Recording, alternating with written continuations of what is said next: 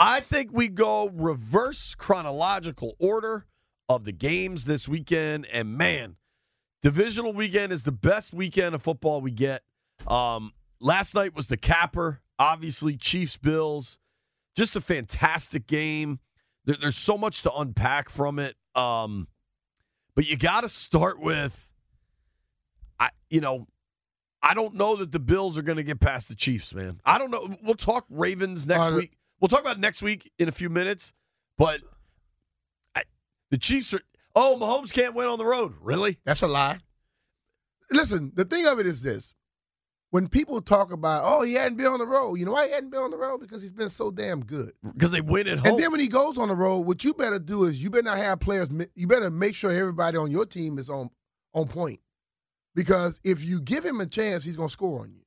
In the last game where they ended up winning, the kid was offsides, they scored to win the game, basically. Now, last night, you give him the ball back, and he's going to go score on you. Like, it happens. Even if Bass had made the kick, it would have been Pat getting the ball with a minute and a half and 2 timeouts left. Yeah. See, in a tie game. The thing about it is this. We are so, and I said this a while ago. You remember when they had that great game when Josh and then Pat was going at it, and the NFL felt so obligated to damn Buffalo, they changed the rules. I said it then. Okay? You make the plays when you're supposed to. But we are so hungry to crown somebody else the next guy that we make rules, we do all kinds of stuff. Until you top him, he's still the guy. Well, dude, I don't know if you felt this way. I get kind of the country rooting for the Bills, right? Like, Buffalo went to 4 Super Bowls, lost them all. They've never won a Super Bowl. It never stopped snowing up there. I'm not trying to be a jerk here, but life in Buffalo seems kind of miserable all winter, right? Mm-hmm. Like, I understand why people want to root for the Bills. Why? I wasn't. Dude, I mean, I bet on KC. I was chilling. But I think Jim Nantz and Tony Romo do a really good job. I think they're really good at bringing in Gene Steratore, the rules official. Mm-hmm. I think they do. I think those two do the best job of asking him to weigh in on rules situations, right? Mm-hmm. But throughout that game, it sure as hell seemed like Romo was just rooting for the Bills and Josh Allen. I don't know if you felt that way, but that's how I felt. Let's be real, man. Romo has been a consummate underdog. And he's always cheered for the underdog. He is no different than society. Society we all say we want somebody else in there because we tired of somebody winning. I don't think that way. I've always felt if you're damn good enough to constantly be like the Patriots, people would hate on the Patriots. I never hated on the Patriots because you know what? They have found a way to make sure they can get everybody up to be able to play. No, it wasn't always on Tom. Tom had help too, but you're supposed to. That's why you have a 53-man team. It's not for one guy to get it done. But why is it that so many people hate on the guy that do everything they need to do to win? I don't think people hate on him. I think there's a weird space here that we don't reach very often where people were rooting for Buffalo but not against KC. I think people are still happy listen, man, for Mahomes. If you listen to conversation and you listen to all the remarks, when a team gets so – Michael Jordan – let's go. And the Bulls were winning all the time. There were a slew of people who wanted Michael Jordan them not to be there all the time, wanted to win. Because people do not dedicate themselves to something, they don't like the others that do it. Why? Because it make us look bad. But I've always cheered for. Listen, man. Well, Andy's also your guy. I mean, you got a horse in this race. Yeah, but no. It's not. I'm just talking about overboard. I'm not just talking about when it comes down to Kansas City. But I've always had a great feeling for when you get involved with something and you win it all the time, why not admire that?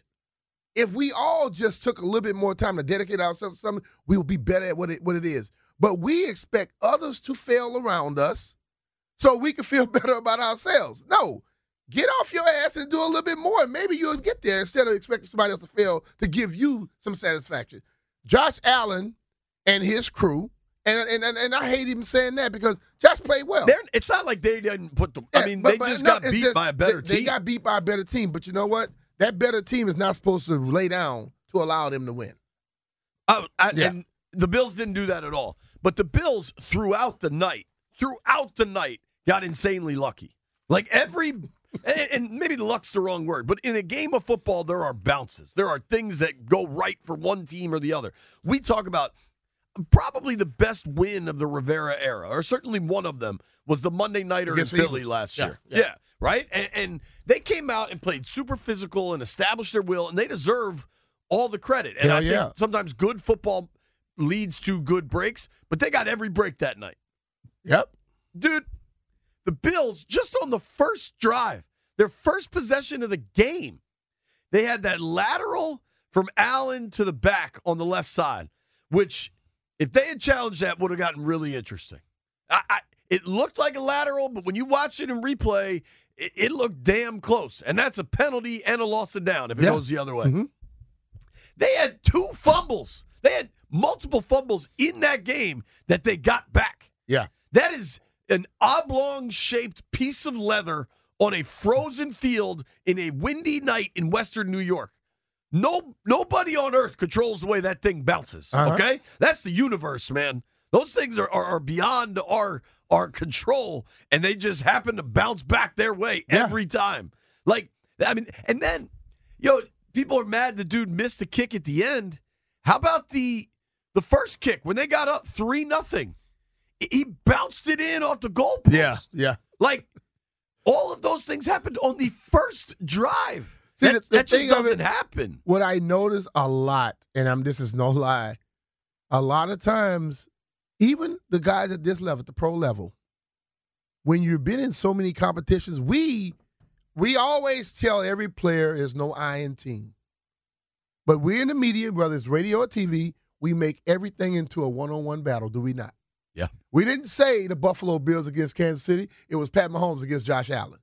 And guess what happens in that? Josh Allen starts trying to play Pat Mahomes. Pat Mahomes plays Josh Allen. But the guy that figures out early enough that I am not going to try to make this a one-on-one battle, I'm going to let my guys help me, that's the guy that wins. The game prior to that, I was sitting over at Port City. Went over to Optimal Wit place. And I'm sitting there, and I'm watching that Detroit against Tampa game. I keep forgetting his name every time I think of the damn quarterback. Baker or Goff? Goff. Goff was just getting the ball to his guys and letting this guy help him. Baker was trying to be the guy, okay? He was trying to throw passes that he shouldn't have been throwing. Especially, the pick at the end. Yeah, he shouldn't have been throwing certain passes. But Goff realized somewhere along the way, both of those guys are first-round picks, and I've been listening to people talk about, Baker's on his 4th damn team, people. Let's realize that. Yes, he was drafted in the first round. He's on his 4th football team. At some point, that's about him. So that's not just everybody else's fault. But I hear people trying to push the first round thing.